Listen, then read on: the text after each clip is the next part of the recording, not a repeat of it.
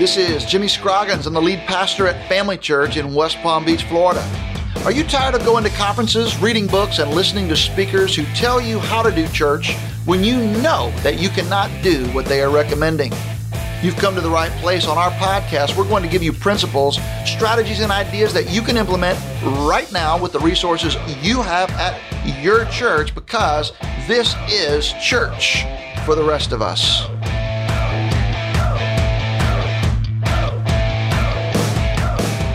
Welcome back to the Church for the Rest of Us podcast. I am here once again with my co-host, Leslie Bennett. It's good to be back, and it's good to be part of another great conversation. I just want our listeners to know that all of our guests are people who have impacted you, and by extension, impacted our church. Today's guest is no exception. You recently met him at a conference. Tell our listeners what you liked. Well, our guest today is Clay Smith, who's the lead pastor of Alice Drive Baptist Church in Sumter, South Carolina. And he gave this talk. I was at this conference, and I was speaking, and he was speaking, and he gave this talk about the power of the invitation. And when I saw the title of the talk, I thought, okay, here's somebody else from a traditional church in a southern state, and they're going to tell me that I need to have some stand up and sing 17 verses of Just Stand By As I Am, and I'm thinking, This is going to be the worst thing that I've ever heard. And it was the best thing. I mean, it was incredible. I came back and I told you, I have my notes. I was like, Leslie, listen to this.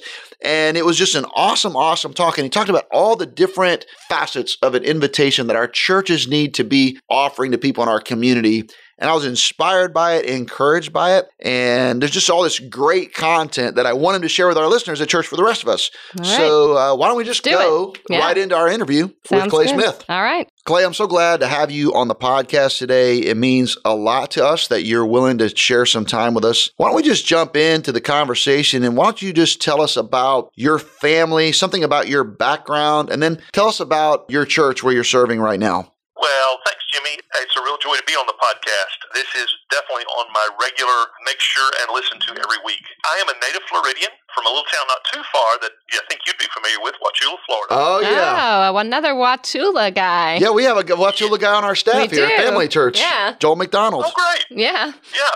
So I grew up on a cattle ranch and citrus farm, and I still, my brother, sister, and I still own that.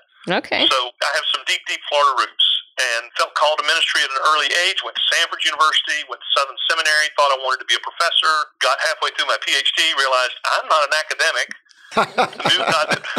That happens to a lot of us. So I pastored a couple of churches in Kentucky, and then I've been here at Alice Drive now 24 and a half years. Wow, what an incredible legacy. Now, are you a single guy? That's a pretty amazing thing. Am I a single guy? No. I met my wife in seminary. I already knew the answer to that. I was just, jogging the conversation along. Yeah. I met my wife in seminary. She is actually from South Carolina. She is a counselor, which is wonderful because that means anytime there's an emotional dysfunction in my life, she can diagnose it for me. Oh, that's right. That's free a huge counseling. help. Yeah, wow. And then we have 3 kids. My son, who's the oldest, just got engaged, and my daughter got married last year. Oh, man. And my youngest daughter has graduated from Clemson, and so everybody's off the payroll. Wow. That's a wonderful thing. That is wonderful. Good for you guys. That's fantastic. So tell us a little bit about your church there at Alice Drive. What's it like? Well, when I came 24 and a half years ago, it was sort of the typical not First Baptist church in a small southern city. And in those days, we began to do a couple of things a little different. And so basic things like, we would actually invite people to come to church. Yeah, that's great. Yeah, it was kind of really strange. We would do follow-ups, after people visited, and then God began to bless us, and the church began to grow. When I came, we had about 280 people, and now we have about 1,600 people on a weekend, and this is really of God because our town in the 24 years has only increased population by about 2,000. So this is not like the stories you hear sometimes of, you're in the fast-growing suburb.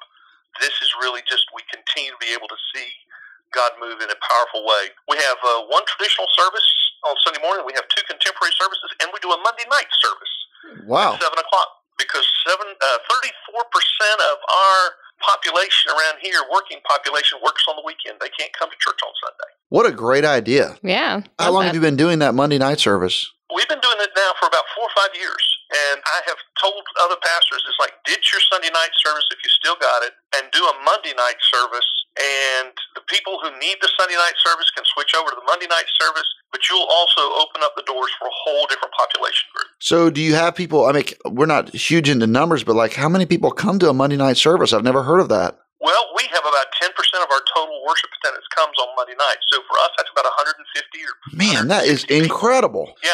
And I tell you, everybody really should come to the Monday night service because by the time I've done the sermon 3 times on Sunday morning, you're cooking. It's really good on Monday night. Yeah, I bet. That's awesome.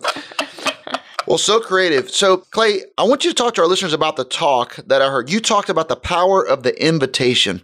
Talk a little bit about what you mean by that. Well, Jimmy, when I read the scripture, what I see is over and over and over, God is inviting people to do something, and he's inviting people to go somewhere. It's always an invitation. So God invites Noah, build an ark. God invites Abraham, go to this land I'm going to show you. God invites Moses, lead my people. God invites David, be the king. Jesus invites Peter and James and John and Andrew to leave their boats and follow him. It's the most basic invitation that occurs in Scripture. And I think because our God is an inviting God, we should be inviting people. And so I believe churches should issue what I have discovered as 7 foundational invitations. And we need to be intentional about this because invitation is something that churches can naturally evolve away from because it requires intentionality. All right, Clay. So I think this whole concept, your 7 invitations, are they're simultaneously obvious and innovative. So if you would, I'd like you to walk through those 7 invitations with our listeners, and Leslie and I can perhaps interact with you as you kind of do that. But why don't we talk about the first invitation? What's the first one that churches need to give? Well, the first invitation is the invitation of awareness, which basically is, hey, we're here. We exist. And, if ever you think about church, we will come into your mind. A lot of churches will call this marketing or they will call it branding, but I like to think of it as awareness, and I think churches greatly overestimate how aware the community is about their existence. Now, we have this really weird thing because I'm at Alice Drive Baptist Church, and you would expect our church to be located on Alice Drive. Yeah, I was going to ask you the question, right. But then... But in our 60 years, we have never been located on Alice Drive. So we've got this confusing name, and I occasionally will go around, and this is a great thing for pastors to do. Go to like a convenience store that's close to your church. Walk in, buy a Diet Coke, take it to the counter and say, hey, by the way, can you tell me where Alice Drive Baptist Church is? Or, whatever church you serve. And you will be incredibly humbled by how many people will look at you and say, I don't know where it is, or say, I've never heard of it. So, Clay, what are a few things that you all do to increase the awareness in your community? Do you have a couple key ideas that you could communicate to us? The things that really have the most impact are the free things, and that's word of mouth. So we try to constantly encourage our people to say, hey, why don't you mention to a friend, this is going on at our church. That becomes part of our language. Social media is huge. And I know a lot of churches, they don't have a communications person, but you've got some teenager out there that is living on social media. Right. So enlist them as a volunteer. Some of it is the obvious things. I can't tell you the number of churches that I ride by, and I would have no idea what time their worship service is because it's not displayed anywhere. Yeah, so good signage. And so you kind of know how much traffic goes by your church every day, and you're missing some just basic opportunities for that basic information. And finally, you would want to make sure, I think almost every church now has a website, make sure your website is correct and up to date. Again, I've gone to visit churches and gone to the time it said on the website, and guess what? Service started 30 minutes early. Right. And when I find that out, I turn around and go back to my car. And I'm a pastor. All right. So you have the invitation of awareness. What's invitation number 2? Second invitation is the invitation to be loved. And basically, we want to send the message. We want to send a message to our community that we want something for you, not something from you. And granted, I stole that phrase from Andy Stanley, but if you're going to steal from the best. Hey, I'm with you. So I think that particularly in this culture, when we have so many millennials coming up who want something authentic, they're looking to see, are you actually engaging our community? Are you serving the less fortunate, the disadvantaged, the poor? Do you have anybody you're advocating for, or are you just trying to grow an institution? We did a focus group exercise with some new members, and I asked them for the reputation of different churches. And it is scary that in our town, the reputation of churches, nobody said the word, this is a church that wants to love people. Really convicting to me. So the way we do that is we do some community service days, some big events, and then we have a team of men, because you're always going to have in every church a group of men who they're not going to teach Sunday school and they're not going to take up the offering, and they don't dare ask them to pray. But give them a hammer and a piece of wood and they can serve Jesus.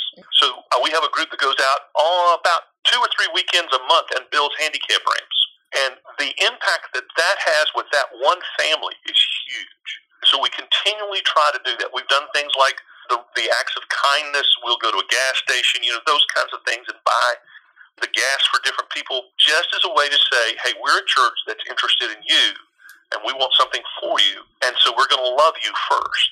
And that before you do anything for us. And that connects very closely to invitation number 3. Exactly. Because the third invitation is try church or try worship. I remember when we first moved here, this was still a fairly churched area. And so you went up to somebody and you said, hey, where you go to church? And everybody had an answer. But in 24 years, and this is South Carolina, we have seen it rapidly move to be from a church culture to a de-churched culture to an unchurched culture. So what we have to do is we have to remind people why worship actually matters. I love what Tim Keller said, that worship reminds us that there's another kingdom, here's what it looks like, and we come every week to worship to remind ourselves that kingdom is better. So we want to give people opportunities to invite friends to come to church and come to worship. And that's why we preach series. That's why we work on our titles for our series. When people actually come, we try to make sure that we're using language that reflects biblical truth, but it's accessible. So, for example, if I'm using the word redemption, I will also quickly turn around and say, this simply means God is buying us back, even though we were once His. Basic concepts. We have found in our culture that cool doesn't really ring true very much. People want to know, is it real? Is it authentic? They'd rather sing songs they know that feel real than songs they don't know that are the coolest thing in whatever genre of music that they're doing. So those are some things that we're trying to do to make sure that we have a welcoming church when people come, but that people feel comfortable inviting their friends. And here's what I know. You know this too. If you're not comfortable with your church, you're not going to invite anybody to come. You got that right. Yeah. Or if you're embarrassed by it, you're not going to invite them to come. Right. Right. And I try to remember here's my good rule of thumb, Jimmy and Leslie, is if I embarrass my kids, I will embarrass a bunch of other people. So the goal is don't do anything my kids would say, oh, Dad. I'm in big trouble then, Leslie. That's a big goal to have. Man. All right, so we get them to come to church. Now what? Well, then, and I think this is where a lot of us can take a misstep. Many of us think, okay, now we've got them at church, so now we want to make sure we push them toward a salvation decision or we push them toward church membership. I think a better next step is to say, hey, we want to give you an invitation to meet your needs. I didn't realize this, and I'll start thinking about this, but Jesus never said to somebody, be my disciple, and then I'll heal you. Jesus always heals people and then invites them to follow. And so for us, the primary platform that we do that through is group life. We call it life groups, Sunday school, small groups, whatever your platform is for group life. It really is a chance for people to be connected, have their needs met. We find the easiest place for people to step into group life is through needs-based groups. We're the home of a very large military base, and so we have lots of families who come here in the military. They're far from home. We offer regular classes on here's how to be married, here's how to be a parent, because these people are completely cut off from any basis of support. That's meeting a need. Right now, one of the fastest growing groups in our church is a grief group. Hey, you've lost somebody recently, come. We're going to walk you through some scripture, help you understand that God is there with you. So group life, and I think you don't have to do a whole lot different probably than you're already doing in your church. You have to just make sure that you're saying, hey, this is a group that'll meet your need. So what you do when somebody comes to visit is you invite them to join a group. That's their first step to get connected to your church. Do you have any kind of a connection class or anything like that, or you just ask them to join a group? What we try to do is regularly start new groups about every 6 to 8 weeks that are going to hit some general hot topic areas. and invite them to go to that specific group. Mm-hmm. I know churches that run the connection model. Hey, come to this, and we'll help you connect. What we have found is our people, they'll go to the connection class, and then they'll go, well, I'll try a group, and then never get around to it. Right. So we think the faster we can get them connected to somebody like them. Because face it, we all walk into any group of people and say, is there anybody in this room like me? Yeah. That's what we all want to know. Yeah. That's all right, good. so we get them, we're meeting their needs. What's the next invitation? Well, the next invitation is to know Jesus. And I know this sounds we all should know this, but my conviction is life's better with Jesus than without Jesus. Mm-hmm. So a lot of us, even who are church leaders, we're not leaning deep and hard into that reality. I have to confess that I had a church member ask me not too long ago, are you completely surrendered to Jesus? And I was like, well, no, not completely. And they said, well, why not? It was just incredibly convicting to me. And I think because we know our own failure to submit wholly to Jesus, that keeps us from inviting people to come to know Jesus. So we try to help people know it's okay not to have a perfect life. What you're describing is a relationship. And we want to put tools in the hands of our people that really are helpful. And we have found this really cool tool. I don't know if you've heard of it. It's called the 3 circles. Oh, man. Tell us about it. Does it work? Is it helpful? It really is amazingly helpful. The guy who came up with this was a genius. That's right. All right, now we know that you're not fully surrendered. So, I take Jimmy, once I heard you talk about 3 circles, my mind latched onto it, and I thought, this is the key. We needed something real simple. We've done different evangelism trainings. They were all complicated. Nobody could remember all the verses. But once we introduced 3 circles, everybody gets it. Everybody gets it. It's like, oh yeah, God designed a perfect world. We can see that. Most people believe there's a God. The world is broken. I don't even have to sell that. Right. Right. They live that. Yeah. And hey, here's good news. God wants to redeem the world, bring it back to its original design. You have to put your faith in Jesus in that saving event, and then you get restored to God's original design. That happens over time, and then you also get to go back and you get to share the good news with that broken world. It just makes sense. We train our staff. We train our deacons. You don't go on a mission trip unless you're trained in that. Last year, we trained all our VBS workers and saw a dramatic invitation, a dramatic increase in the number of children who responded. Wow. It just makes sense. So encouraging. So, and then I do think that whether you preach verse by verse through a book or whether you're topical, if you're a pastor, and I know there's a lot of pastors listening, you've got to have some clear evangelistic sermons that say, this is the step if you don't know Jesus.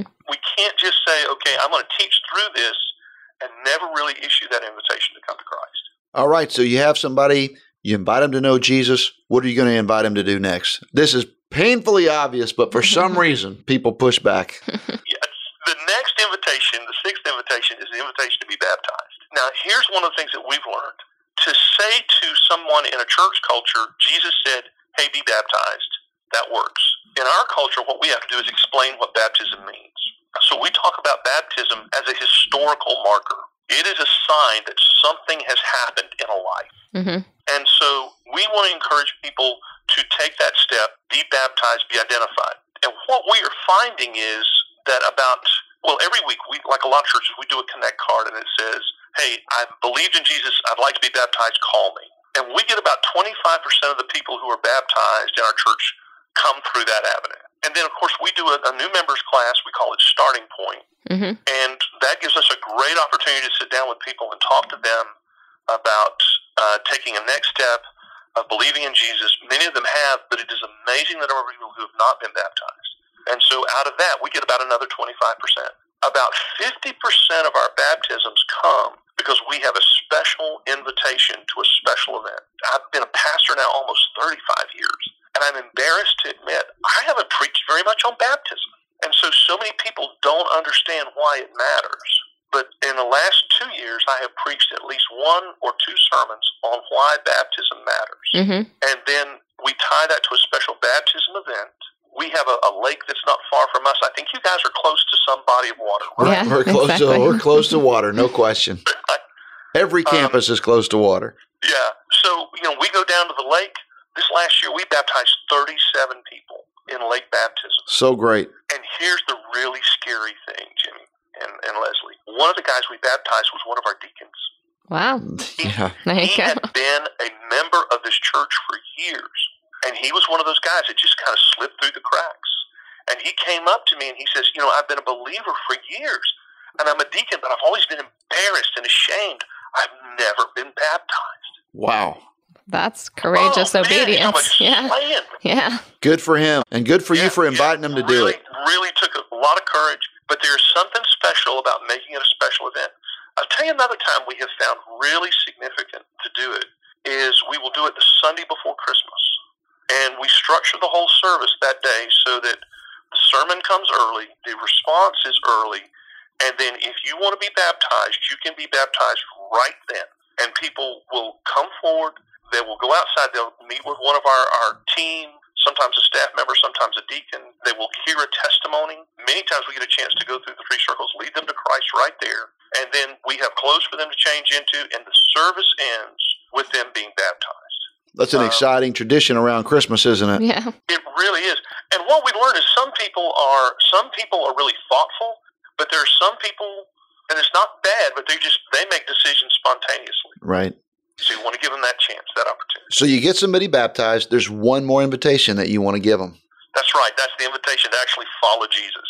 And when I talk about this, I help people understand that we all know, those of us in church world, that you accept Jesus and you're baptized.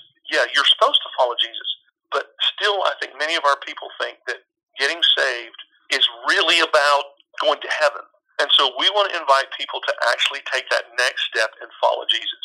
Tony Morgan says that every church needs to have a clear discipleship process. And so what is your vision for people moving into a discipleship process? What's the marks of this person is showing some fruit? So for us, we have identified it in 4 quadrants. We want to help people know Jesus, and then once they encounter him, we want to help them know Jesus better. We want to help people know community, which means we want them to begin, yes, you're in a group to get your needs met, but now let's get down deeper where there are people able to speak truth in your life. Then there's grow character. Work your spiritual disciplines. Let's work on healing your hurts that are interfering with you, taking your next step to be like Jesus. And then the last one is go share. Find your way to share your story, share your resources, and share your spiritual gifts. And then we have behaviors that are tied to each one of those quadrants that we actually can measure and say, yeah, this person's actually engaged in these. No, this person isn't. And some really smart people who understand data much better than I do actually enter this into our database so that we can look and say, hey, this guy's got 3 of our behaviors, but he's missing these 2. Now we know how to help him in his discipleship journey. Now, I know that sounds a little overwhelming. If you're the guy that I was in my first church, 30 of the bravest people God ever put on the face of the earth. But you can do this. You can just do this with pencil and paper. It's not that hard. Yeah, you can do it with a Google sheet. You can do it with anything. Exactly. And Clay, I just want to thank you for being willing to share this with our listeners. Leslie, I think this is just the most incredible conversation, don't you? Yeah, it's really, just so rich. And I love some of the things you've put into practice here that they are simple. That's what I like about it. It's simple, but it's very clear. And I think that that's probably the key to what you see happening there is the clarity that you have and the invite culture. Well, the clarity of the process, but then also the clarity of the thinking that drives the process. And Clay, I just love the fact that you're thinking about the why while you're explaining the what. And for all of our listeners, Clay just gave us so many different things. They're literally free. Mm-hmm. They're just a matter of intentionality. So Clay, thanks again for joining us at church for the rest of this. Before we close and before we sign off, I want to thank Lifeway Christian Resources for being a sponsor of this year's Sharper Conference, which we're hosting at Family Church in West Palm Beach. Lifeway distributes Bibles in the Christian Standard Bible or CSB translation. It's an English translation that's faithful to the original languages without sacrificing clarity. They offer a wide range of study Bibles and even have a 3 Circles Bible. You can find out more at csbible.com. And I would tell you to come to our Sharper Conference to get one, but online registration is closed. You may still be able to get a spot if you email Kim Wells at kwells@gofamilychurch.org. Thank you so much for joining us on today's podcast. I'd love for you to follow me on Twitter at Jimmy Scroggins, or check out FamilyChurchNetwork.com to chime in on our blog. We want your feedback on today's podcast. Plus, we want to know what you are doing because we want to learn from you too. Hey, until next time, this is Jimmy Scroggins, and you've been listening to Church for the Rest of Us.